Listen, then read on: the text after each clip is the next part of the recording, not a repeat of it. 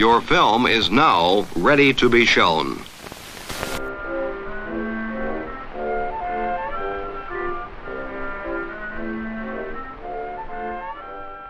Good morning. I'm Justin Hendricks, editor of Tech Policy Press, a nonprofit media and community venture intended to provoke new ideas, debate, and discussion at the intersection of technology and democracy. Today's episode features two discussions.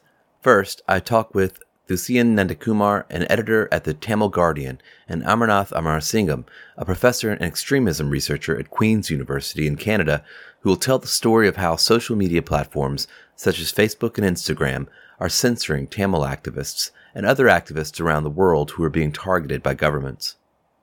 And second, we focus on kids and social media, with reactions to a hearing in a Senate subcommittee titled Protecting Kids Online, Internet Privacy and Manipulative Marketing.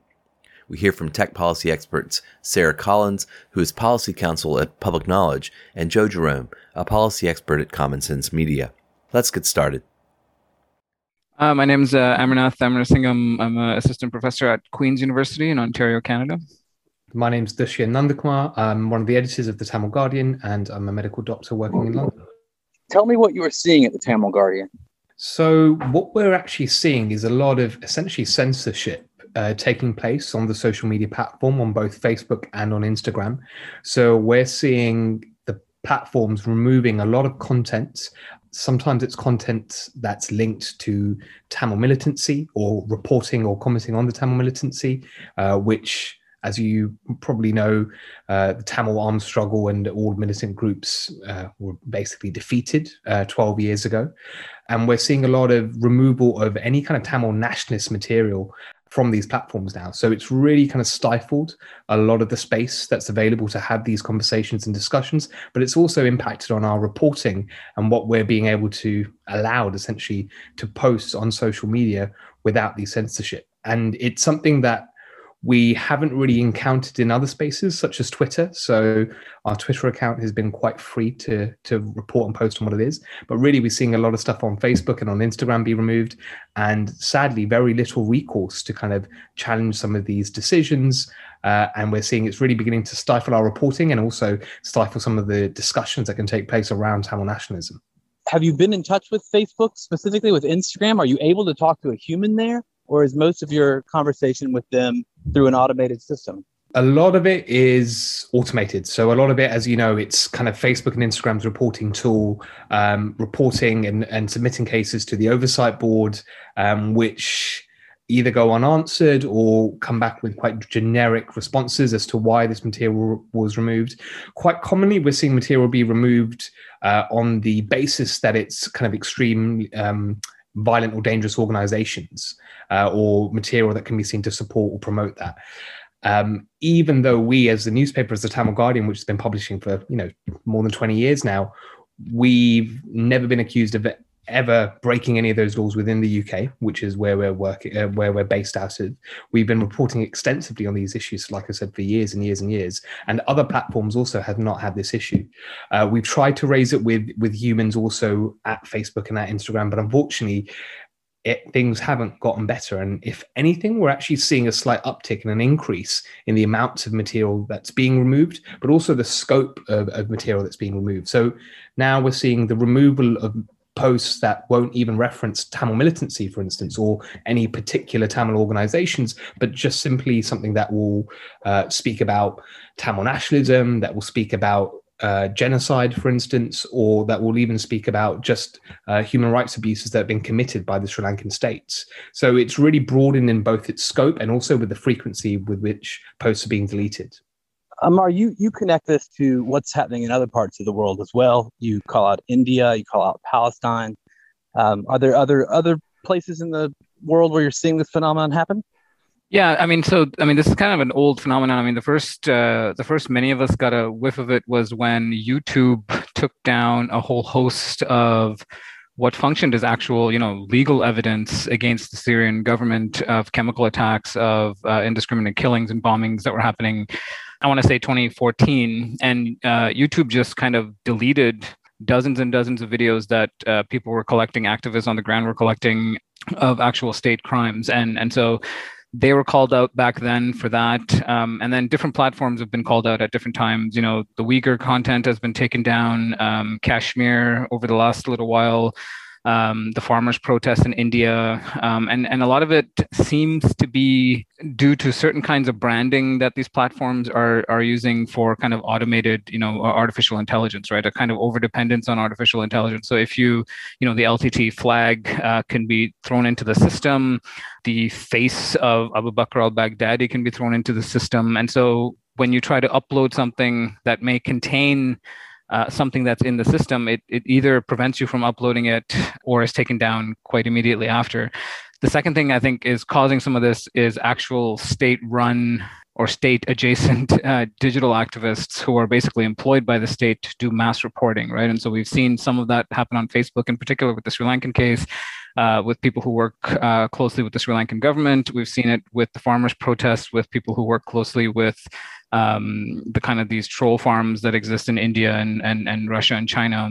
If you can kind of mass report pieces of content, particularly critical content of your regime, those tend to get kind of taken down very quickly because it's coming from a kind of reputable place, I guess, right? So it's kind of from the state. And so I think the long-term struggle now is how does Facebook, Twitter, Instagram, WhatsApp, all of these companies, how do they actually deal with social movements in general and legitimate criticism of the state? Because at the end of the day, they're for-profit companies who have to work with governments and work in states. But at the same time, some of these countries that they want to work in are also human rights violators and authoritarian regimes. And so you can't just simply listen to state-run media or state apparatus based on, in terms of who is a threat and who should be taken down. And so that's, I think, an ongoing challenge. There's been a huge push in the West and in the US in particular to do more about disinformation, to introduce maybe more stringent content moderation on the platforms, to deal with, our own extremists here, which of course I'm talking to on the day that the US Congress is voting on whether to form a commission to look into January 6th and the violence that happened on that day. Do you think this is in part, perhaps partly overcorrection by the platforms? No, absolutely. I mean, I think that this entire conversation largely started in 2014 with the rise of ISIS and and the kind of saturation much of ISIS content, beheading videos, executions had on mainstream platforms, and there was a real push from government, from academics, from think tank folks to kind of get the platforms to do something, right? Because there was open executions happening on Twitter, and that wasn't a great idea. I think part of how they're doing it, in terms of the branding, in terms of use of artificial intelligence and their hashing network, et cetera, is a result of going after ISIS and Al-Qaeda videos. It's just now it's kind of applying to anyone and anything that's listed as a terrorist entity or kind of signaled by the state as some sort of state that this is a threat that needs to be taken care of. There is a kind of overreach happening that they need to be careful of, because in essence, as Tushti mentioned, it's basically silencing a lot of legitimate social movements and legitimate critique of authoritarian regimes, which is going to be a problem. I think I'd want to add to that and say that Facebook itself got into a bit of controversy a few years ago in Sri Lanka when singular Buddhist nationalists, lies or fake news, whatever you want to call it, was partly blamed for a set of very deadly anti-Muslim riots. There was fake news being spread about Muslims in Sri Lanka putting, anti-fertility pills in food, or some kind of fake news and rumors that really spread and played a role in sparking some very real anti-Muslim riots, which led to violence and ultimately loss of life. And I think Facebook got a lot of stick for it at the time, and they kind of said they would redouble their efforts to clamp down on hate speech and extremist material in Sri Lanka. But I think what we noticed, though, was not only was there an overcorrection, but it was a biased approach and not necessarily a nuanced approach as well. So whilst a lot of singular extremist material may be taken down now, what we've got is singular language moderators are on there, or maybe people in Sri Lanka who don't fully have the experience or knowledge or the understanding of Tamil nationalist politics, for instance. And that nuance is all kind of lost, and it's become very heavy when it comes to taking down Tamil nationalist content or Tamil political content, but not necessarily having that same nuance and understanding when it comes to Sinhala language content as well. So it's a little bit unclear in which direction they've gone to, but this is definitely something that Facebook was getting stick for in Sri Lanka a few years ago. Can you give us an anecdote about a specific piece of content, its removal, and how that might have affected the political debate? Yeah, I mean, I think there's two big kind of commemorative anniversaries in the Tamil nationalist calendar.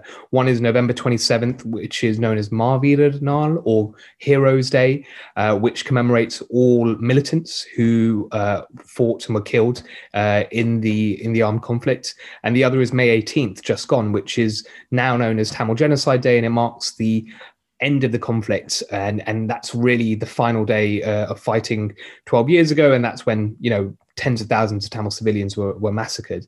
What we're seeing, though, is any reference to November 27th, which even talks about militants, Tamil militants from any different organization, specifically with the Tamil Tigers or the LTT, is getting entirely removed. So we cannot talk about the political leaders within the movement, for instance, or highlighting their names. Even these are leaders who've had obituaries in The Guardian or in The Times, and speaking about them and the legacy that they've left behind, whether it's, positive or negative, and even having that discussion and debating it is completely removed. On the more kind of audacious side of things, I think we've seen artwork that's spoken about genocides be removed from different platforms.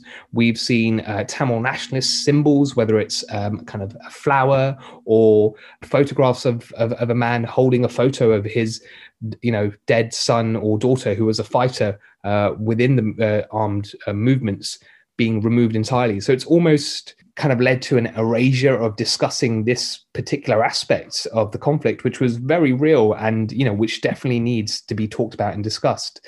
I think in a more insidious, longer term effect, it's definitely impacted on what we post in general. So to a degree, there's a degree of kind of self-censorship now, because we refrain from posting things that may be removed because the accounts had several warnings. And I know this is, a similar kind of problem faced by other accounts as well. So by not even wanting to speak about that area of the conflict, which is obviously a massive, massive part of it, it's really shut down a lot of conversations and led to people talking about erasure of Tamil politics in general.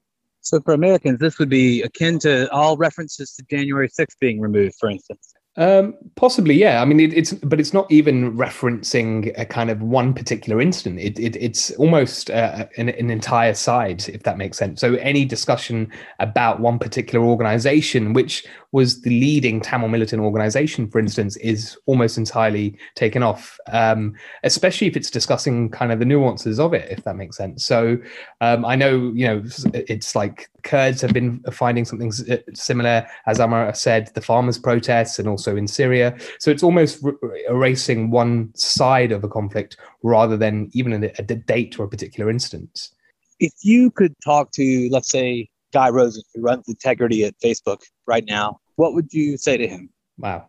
It would be a long conversation for sure. I mean, there are so many different things to discuss, but I think the very first thing is, I think I'd be talking about just actually getting people on the oversight board and in other spaces in these social media platforms who understand the contexts in these different parts of the world. So whether it's in Sri Lanka or in India, and understand and can give views from different opposing sides as well. Because I think the problem is when you take one particular view, especially a view that's held by the state, or you're influenced heavily by a state-led narrative, I think you can be almost blind. You've almost got the shutters on and you can't see what else is happening outside of that narrative. And it's very quick and easy to clamp down and to be really broad and overreach. So I think the first thing is to have more conversations and to invite more people into the circle, and actually try and get a deeper understanding of it.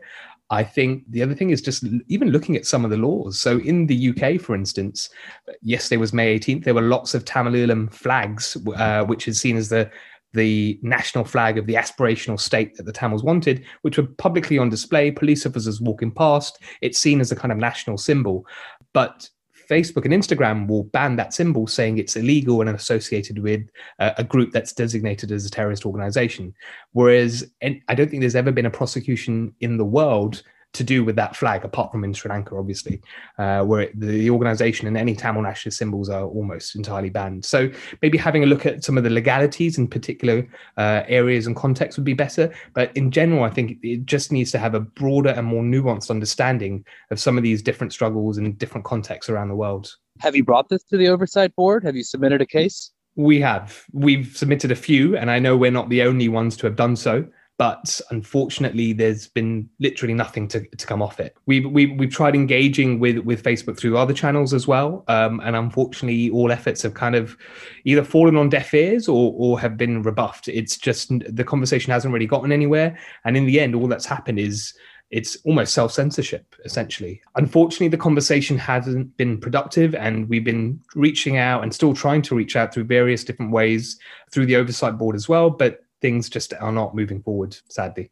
If I can just add, one of the conversations I think these platforms need to have is how some of these reporting tools are being abused, right? Are being abused systematically by state actors. I know that they're aware of it because I've talked to some of the people in some of these platforms about it, but I don't know that they've actually done anything to fix it. Because if you say that if I can create a bot, for example, to mass report anyone I disagree with, that is not necessarily how those reporting functions are supposed to work. And so, particularly if you're a state and you have already silenced your critics domestically, and now you're dealing with kind of transnational online criticism from the Arab Spring onwards. This is going to be an ongoing trend with social movements transnationally finding activists in the online space. If there's a way to silence that just through sheer state power in terms of mass reporting and so on, and the platform's response is to either throw the terrorism card out there or dangerous organizations card out there, that's not necessarily healthy to kind of proper discourse, the kind of health of the activist space that we're all a part of. And so, I mean, the most recent one is a good example with what's happening in Palestine and Sheikh Jarrah. Is a lot of the hashtags that were associated with Palestinian activism were almost just blanket banned and silenced based on mass reporting. And so the way in which activists kept in touch with each other, spoke about a common topic, that process in itself was stalled and silenced at a time when it's most needed and most needs to be amplified. And so that's kind of the concern I have going forward is I don't see most of these platforms are always reactive to complaints and media attention. They don't take a proactive approach to things necessarily. And I don't get the impression that they're, that invested in actually fixing some of these problems proactively. So it's going to be an ongoing problem in the activist space, I think, just at the time when that shouldn't be the case. I assume one of the answers is they need a lot more humans.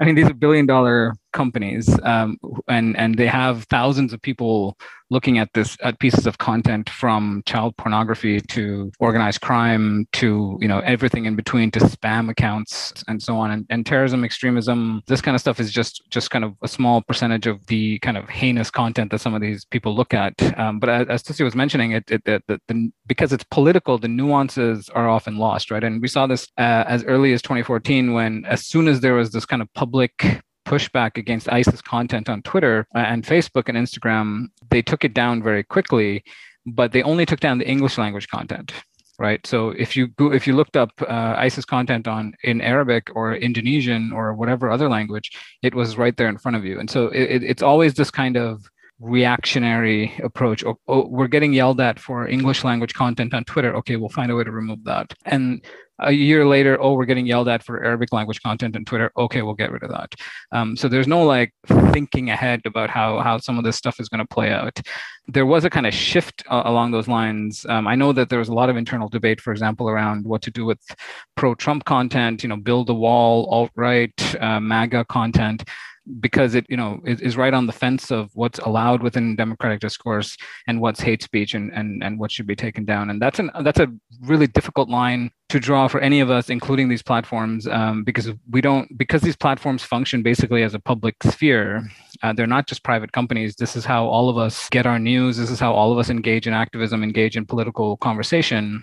We don't necessarily want them blanket banning anything that makes us uncomfortable, right? And I'll say that for anti-refugee content as well. Like, I don't want all conversation of that taken down just because it makes me uncomfortable. I do think these platforms have a responsibility to kind of provide the space for that conversation within bounds. But I think now we're seeing the opposite, which is, as long as it's reported by the state, or as long as it's reported by mass reported, it's just disappearing. Yeah, I think I would add, when these companies say they're getting yelled at or getting in trouble, like you were saying, Amar, it also depends by who, right? You've got some of the most repressive regimes around the world who are mass reporting or have units especially dedicated to this kind of stuff. The Sri Lankan military has particular kind of IT and tech units. We know there's been a lot of talk and hubbub about this new kind of Pegasus software that they've got, which is installing bugs on people's phones. A senior military official claimed that the Sri Lankan military can actually see WhatsApp messages recently, a couple of weeks ago, despite the encryption. So there's a lot of, I think these big tech companies have to ask themselves, like, what actions are they taking and who are they benefiting and who? I know, like you said, they're big for-profit companies, but Sri Lanka, for instance, is ranked consistently down the bottom of the global kind of press freedom index by Reporters Without Borders. We know journalists and media workers get killed. It's long been dubbed one of the most dangerous places in the world to be a journalist. So when these big tech companies are almost siding with the state with clamping down any dissent or any criticism of the state, you've really got to ask yourself kind of what's happening. It's not just being kind of reactive to some of these things, but it's actually almost actively siding with some of these repressive regimes. And I think that's a really problematic position for these big tech companies to be in. Well, gentlemen, that's a good place to stop. I thank you very much. Thank you. Thank you.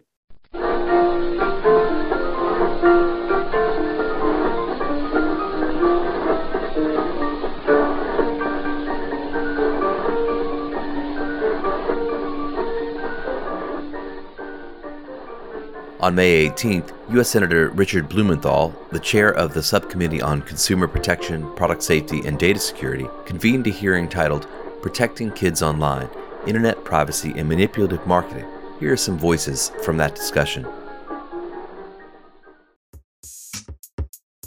As children spend drastically more time online, the tech platforms really have become a perilous minefield for many of them. They're deeply addictive and potentially destructive without sufficient parental supervision or safeguards. The finding was that more than a quarter of children 9 to 11 years old receive sexual solicitations on social media, often by adults. A quarter of those children receive sexual solicitations. These children are also assailed by aggressive, sophisticated, undisclosed marketing that prey on their impressionable minds and exploit those dossiers of private information for commercial gain. Children are constantly being tracked and analyzed. Take TikTok, for example. They have been accused of using algorithms to keep kids scrolling indefinitely. Alphabet, Google, and YouTube's parent company has been accused of tracking children when they aren't using their school devices and using features such as autoplay to keep kids glued to their devices. But this doesn't end with tracking and scrolling. Companies like Snapchat have exposed children to predators and explicit adult content while using their products. With millions of teen users, disappearing messages, and a map of all of your contacts, this has become a child predator's dream. We do not accept this manipulation of children anywhere else. We must not accept it online. And the reason that parents, teachers, and children feel overwhelmed that this is because this is not a problem that parents, teachers, or kids can solve on their own. A system designed to extract every ounce of a child's attention, expose them to an infinite public, and encourages them to get lost in the mirror of anxiety is simply not healthy. The tech sector has the ability to raise the ceiling and give children back their childhood, but it is up to lawmakers to insist on the floor of behavior below which they must not go. The concern there, I think, is even if the Instagram Kids is, benign and isn't collecting all of the data from kids, it's another type of grooming behavior, right? It's locking them into the platform so that when they turn 13, all their friends are on Instagram. Now they're locked in and need to continue using it. And now it does start collecting all of their data. And then they're stuck making a choice. Do they abandon those social connections or give up privacy? It's not possible, even with all the resources in the world, for the FTC to go after every individual developer and every different programmer that's uploading videos to YouTube. And so therefore, I think the platforms need to be held accountable. You just heard, in order, Senator Richard Blumenthal of Connecticut, Senator Marsha Blackburn of Tennessee, Baroness Beeban Kidron, founder and chair of the UK organization Five Rights, Sir Egelman, Research Director for Usable Security and Privacy at the International Computer Science Institute at the University of California at Berkeley, and Angela Campbell, a Professor Emeritus at Georgetown Law. For reactions to the hearing, I spoke with Sarah Collins, Policy Counsel at Public Knowledge, and previously a Policy Counsel on the Future of Privacy Forum's Education and Youth Privacy team, as well as Joseph Jerome, Director of Platform Accountability and State Advocacy at Common Sense Media, where he focuses on legislative and policy solutions related to children and digital media. My name is Sarah Collins. I am a Policy Counsel at Public Knowledge. I'm Joseph Jerome. I serve as Director of State Advocacy and Platform Accountability at Common Sense. And I perhaps should not have been surprised to find the two of you paying very close attention to this hearing yesterday. Tell us a little bit about what happened, Sarah. So the hearing yesterday was at the Senate Commerce Subcommittee of Consumer Protection, and it was all about the kids. Kids' privacy, kids' safety, kid tech. We were doing it all. And no one was getting grilled, although there were lots of call-outs of TikTok for not showing up. They still have not had their time in the congressional hot seat yet. But it was, again, academics and other advocates who do a ton of research and work in the intersection of kids and technology. Give me a couple of the top line things that you heard yesterday that you thought were interesting, and in particular, what you heard from lawmakers in terms of the direction they were taking things. Well, I think the direction was kind of all over the place. And that's one of the things that's so tricky about when you're talking about the kids space. Because, and Joe put this really well on Twitter, so this is all him. But there are impulses around protecting kids' data. There are impulses around making tech safer, like in a safety sense. And then there's also impulses around giving parents more control. And those impulses don't always align. Like those don't lend themselves to the same policy solutions. Look, I don't think it's any secret at this point that there is a bipartisan interest in kids and tech. I think if you've been paying attention to any of these tech hearings over the past, 6 months, this has come up in the House and the Senate. But it really is, in some respects, a little bit unfocused. Sometimes it's focusing on, this larger Section 230 debate, and is that impacting kids? It gets into this, I think, a really sort of corrosive narrative around tech being addictive for kids. And this hearing, was supposed to be about privacy, and I think all of the witnesses came ready to discuss challenges that they've had with, trying to monitor the app ecosystem, trying to understand, whether and how, to what extent companies are complying with COPPA, the Children's Online Privacy Protection Act. They were still being put on the spot by lawmakers that were asking a whole lot of questions that really weren't focused on COPPA and what COPPA addresses. And in one hand, I think that's good. COPPA isn't the solution to everything. But on the other hand, it's a privacy and marketing law, and there are a lot of other tech issues out there. I think sometimes the lawmakers have a really big appetite for trying to protect kids from tech, but what they want to protect kids from and how they want to do that legislatively is an open question. There were some specifics put forward about the challenges around privacy. We did get to hear a little bit of the concern around something like 50% of apps in the children's space, seemingly, evading privacy protections for children. Sarah, you should correct me if I'm wrong. So the real challenge that we have, and this came up a lot.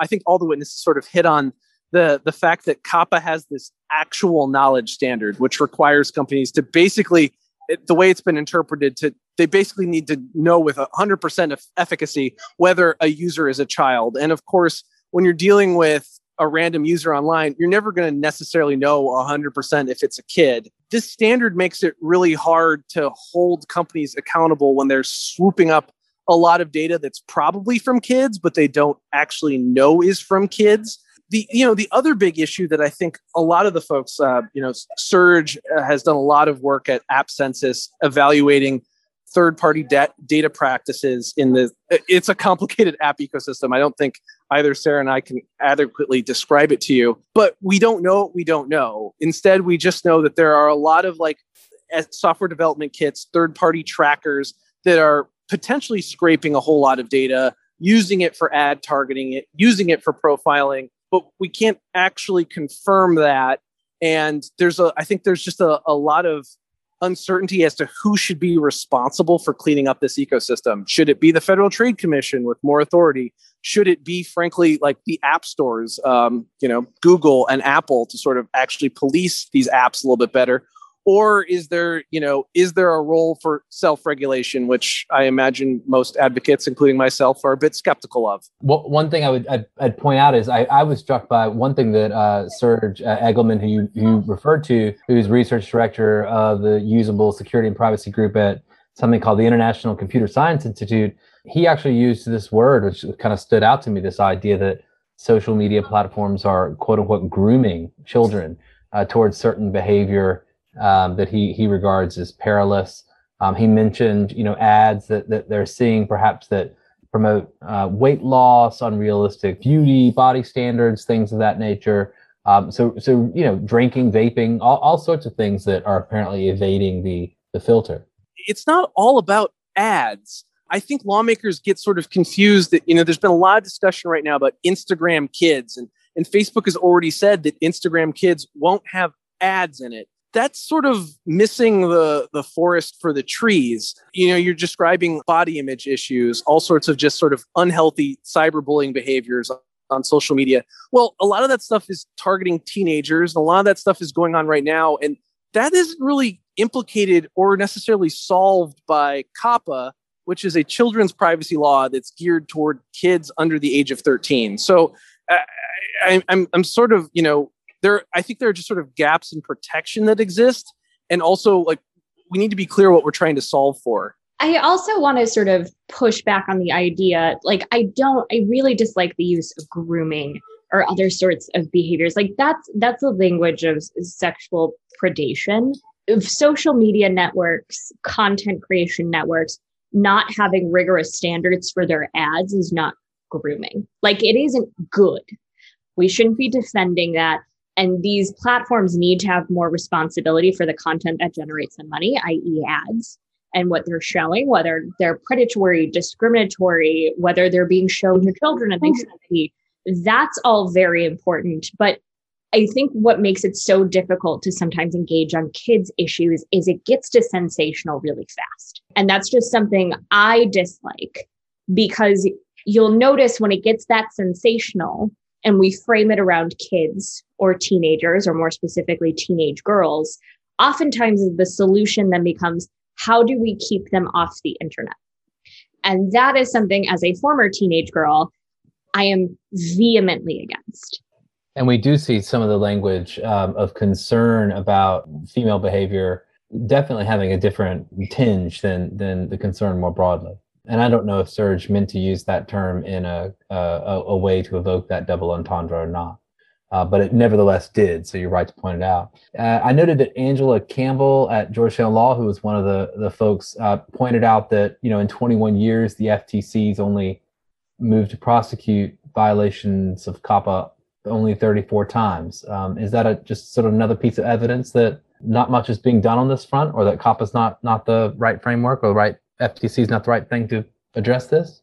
I will say the FTC has a lot of laws they have to enforce to just be at least sympathetic to part of it. And another part is the FTC has an incentive to take cases that are quick to settle. They're trying to minimize costs. They're trying to get precedents out there that show that they're getting wins and getting money. And I think that's where we've seen problems with this actual knowledge standard becoming, you have to be 100% certain you found a kid and this is the kid.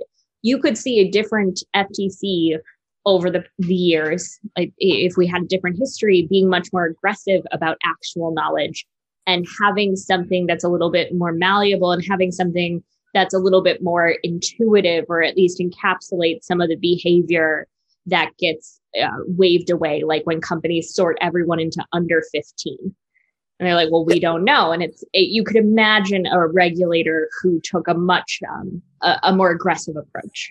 I agree 100% with that. I mean, the FTC has, we need to give the FTC some credit. I think a lot of advocates want them to do more enforcement. I would like them to do more enforcement, but they are resource constrained. They have taken some really bold cases. Certainly, if you look at the big YouTube settlement where, functionally like YouTube it's a general audience service, and they were saying they did not have actual knowledge of kids. But at the same time, they're telling advertisers that they can reach X numbers of children, and they had, functional knowledge that there are plenty of younger users using their service. I think the FTC sort of reached there to expand COPPA, but they're constrained by what the law actually does. They're constrained by an ability at the end of the day, they're trying to provide, redress to consumers, and they're limited. I also think we should acknowledge that COPPA can be enforced by state AGs. That's something that I spent a lot of my time working on, and AGs have brought cases too. But, I think Sarah's 100% correct that the goal is to, at the end of the day, we want to bring cases that we can close. And there are elements of COPPA that are just tremendously underenforced. And I think the best example of that is if you read COPPA, it has data minimization provisions. This is the type of thing that I think privacy advocates are really strongly pushing for in a general privacy law.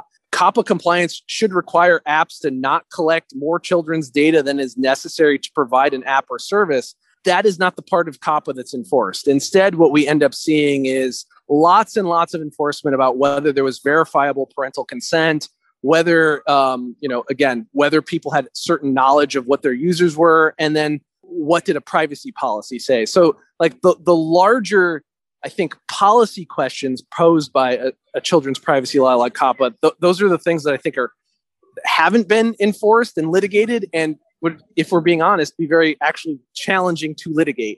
On Friday, you had Senators Markey and Cassidy putting forward this Children and Teens Online Privacy Protection Act, which I guess would do some of the updating that you're talking about to COPPA. What do we make of it? Speaking as a representative of common sense, we have been a big proponent of Senator Markey's work in this space and have supported this law to the extent we see lots and lots of lawmakers on both sides of the aisle say they want to do something to expand privacy protections for kids and teens. Here's a bill that's out there, and we'd like to see people's reaction to it. I'm hesitant to say this professionally, but I do think it's worth. I'm a little bit of a cynic personally. The reality is, and I would punt to Sarah because she does a lot of work on the larger privacy conversation. I mean, the reality is, while there's bipartisan interest, and it seems in some respects like the children's privacy component is where there's most consensus. The problem is, I think the larger privacy debate is being fueled by concerns about the alleged patchwork of state laws like the CCPA and Virginia, and then this sort of industry interest in global interoperability with GDPR and the range of data protection frameworks we're seeing in Brazil and China and Japan. As a practical matter, I think a COPPA update would get a lot of votes if it ever reached the floor of the House or Senate, but that isn't where I think the relevant committees are at this point. Sarah, you more of an optimist?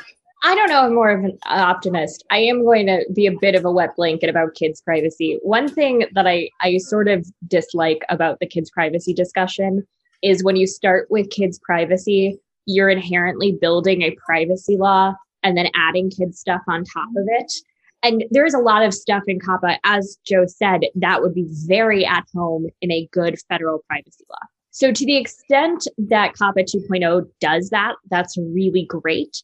It's just when I want to talk about kids and what kids need, especially for privacy, I want to be having that conversation on top of like knowing that no one's data is getting exploited, that there is data minimization just across the entire ecosystem.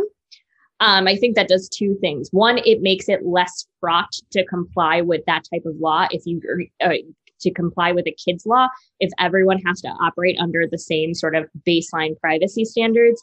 And then two, we can really start deciding in the kids space what exactly we're trying to accomplish, whether it's more parental control, better security, different sort of privacy questions, like maybe an eraser button, because while we don't like the right to be forgotten in the US, we're a little bit more warm to the idea for that for under 18s.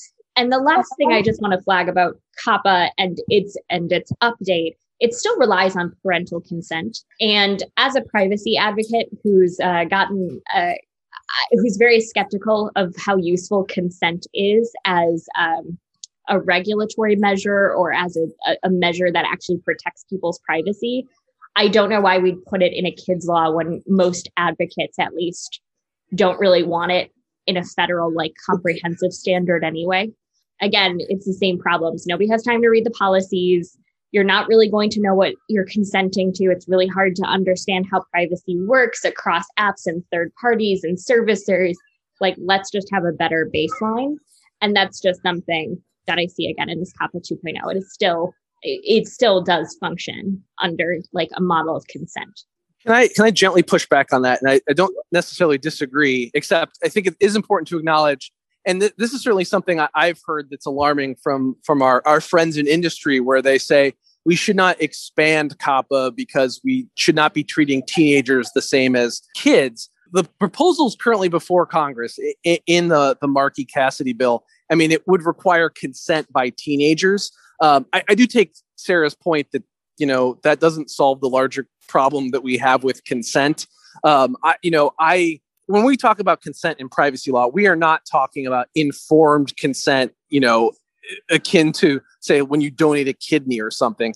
Really, I think consent is a proxy for how much friction and challenge we want to put into how companies can collect and gather data. I don't know if people want to be honest about that, but I do think, you know, it's probably not accurate to really be talking about consent in any of these privacy laws because it doesn't work. Another thing I think it's important, particularly Tech Policy Press readers, to be aware of. I think this entire debate just again shows how far behind the United States is on all sorts of tech regulation. The United Kingdom is about to go into force. They have an age-appropriate design code that goes into force in September. A lot of the issues that I think came up at this hearing also are echoed in the online safety bill proposed by the United Kingdom. I know that, you know, there's a lot of controversy about those proposals.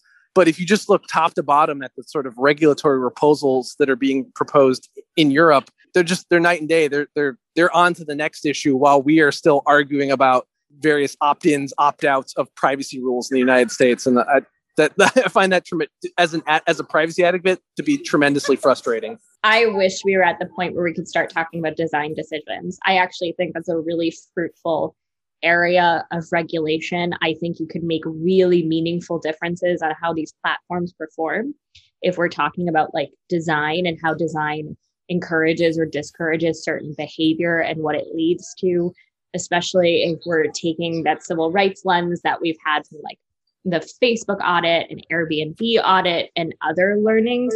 Like, I think there's like a really broad horizon of interesting regulation and safety precautions we can be putting or just like different ways of thinking about tech policy and tech regulation.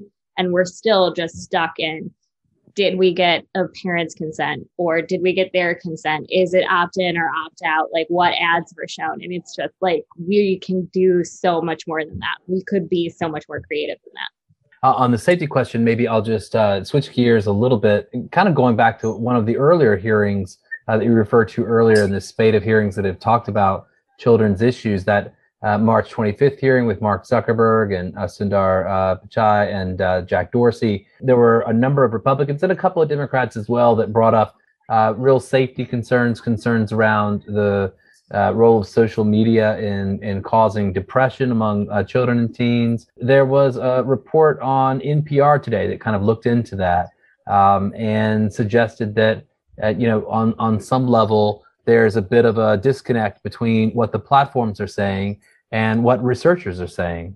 What do you make of this? We don't know what we don't know. I think everyone should take with a grain of salt anything that the largest tech companies say and their commitment to making a healthier and safe environment. I mean, the reality is I think we could all question that perhaps they don't put their money where their mouth is. As a matter of policy, so Common Sense has worked with a number of stakeholders in industry and outside of industry to push. It's the Children's and Media Research Act, CAMERA. There are sponsors in the House and the Senate. And this is a proposal that would frankly give money to NIH to conduct some of this independent research into how social media impacts young people. Because the reality is a lot of this research is happening behind closed doors within the largest tech companies, and they aren't exactly willing to share it, particularly if it gives them a potential black eye. There are solutions to this, and to sort of prop up my advocacy chest, if lawmakers are seriously concerned about this, there are proposals that are out there that are widely agreed upon that would fund useful research that would actually give us answers to this situation so that we don't frankly have to rely on begging and pleading Facebook to give us scraps of what they're doing internally. Absolutely everything that Joe said. We have no idea what's happening in these platforms because it's so hard to do independent research. And I think you're absolutely right. The only way to get this research done is by government mandate. Something that stuck out with me while I was watching Social Dilemma, Tristan Harris very famously was nobody panicked about the bicycle when it was introduced.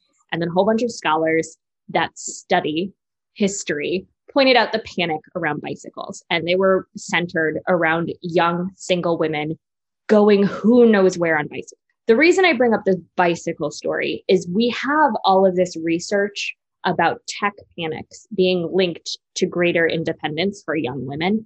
I want the research that tells us if social media or even mechanisms within social media have a higher propensity to cause depression or anxiety. That is absolutely important.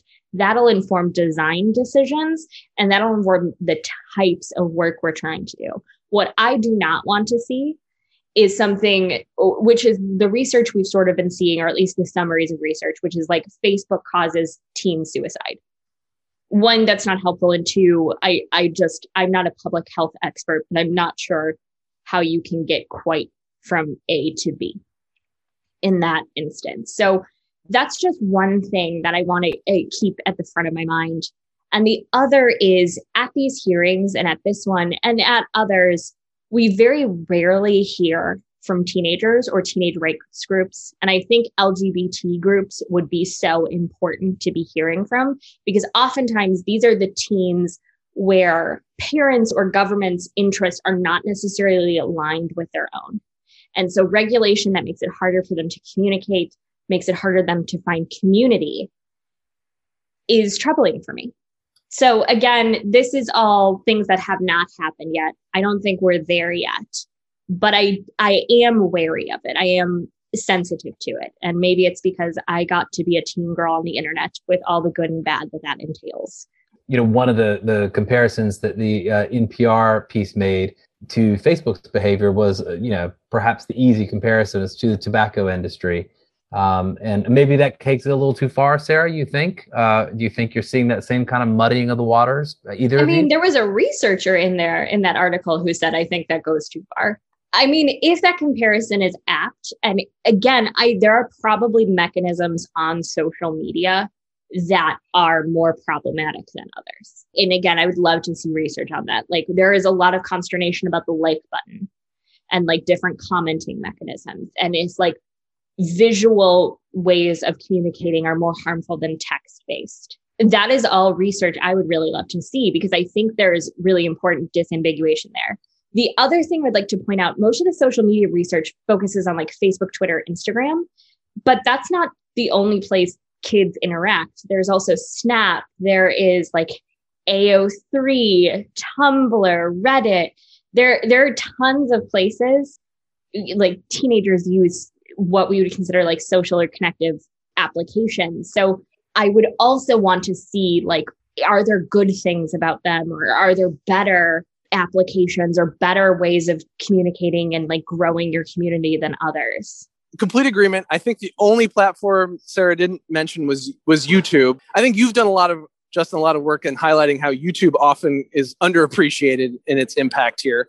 I would echo again. Yeah, we spend a lot of energy and time focusing on Facebook when I think the reality is kids and teens aren't on Facebook. You know, personally, I'm very interested in some of these up and coming social VR applications, you know, the Rec Rooms of the world. Roblox is a fascinating like place for younger people to congregate. And yeah. Yeah, and we don't see that really appreciated, particularly as we get into like conversation about teens.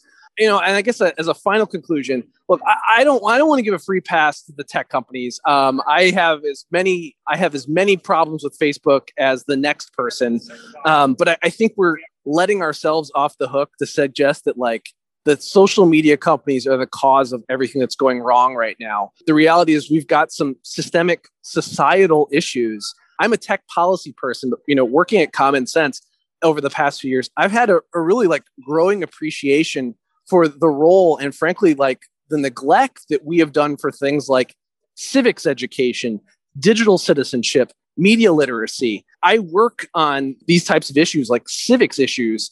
And I think we should acknowledge that K through 12 high school social studies courses don't give students an honest understanding of our society and our country.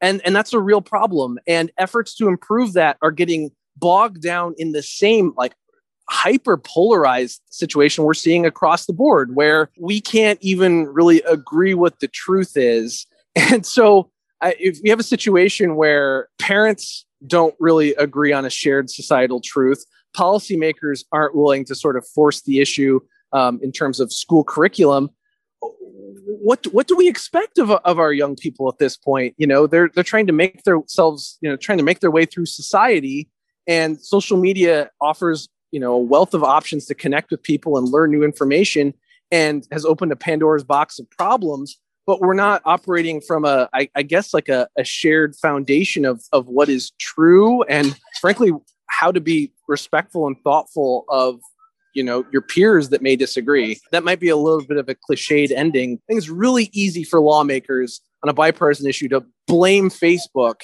and not, frankly, you know, take a cold hard look at themselves in the mirror. As I've worked through an entire pandemic, there are tons of issues that I'm aware of that I don't touch on professionally, whether it's abortion access, climate change, like policing, in the policing of Black men. Like, these are all really salient social points for me. And I can't imagine what it would have been like as a teenager to be confronted with all of this, especially with the education that I had gotten and I was getting.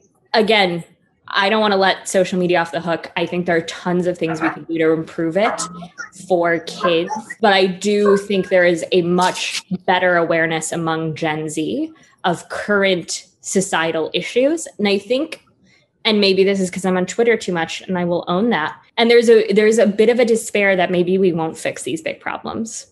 We are all in tech policy, and I think Twitter is a perfect medium for folks that are based in DC working on policy. And I 1,000% agree with that. I love Twitter as much as the next person, but I don't think it's reflective of reality. Yeah. And I wonder what it would be like to be experiencing the world, or at least a lot of the world, through the lens of social media and all the different ways it bends your perception and how that changes your view and your interaction with the world. But I'm just thinking of myself at 16, and I don't know, it might have been overwhelming and almost despairing. That's unsatisfying. I have no answer to that question at all, but it is something I do think about.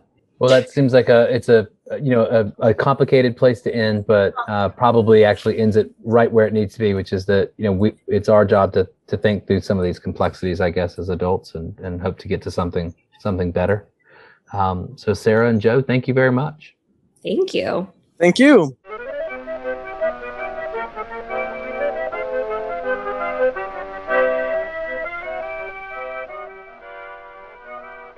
That's it for this week's show. I hope you will send us your feedback. You can write to me at justin@techpolicy.press or find us on Twitter at techpolicypress. Thanks to my co-founder, Brian Jones, thanks to our guests, and thank you for listening.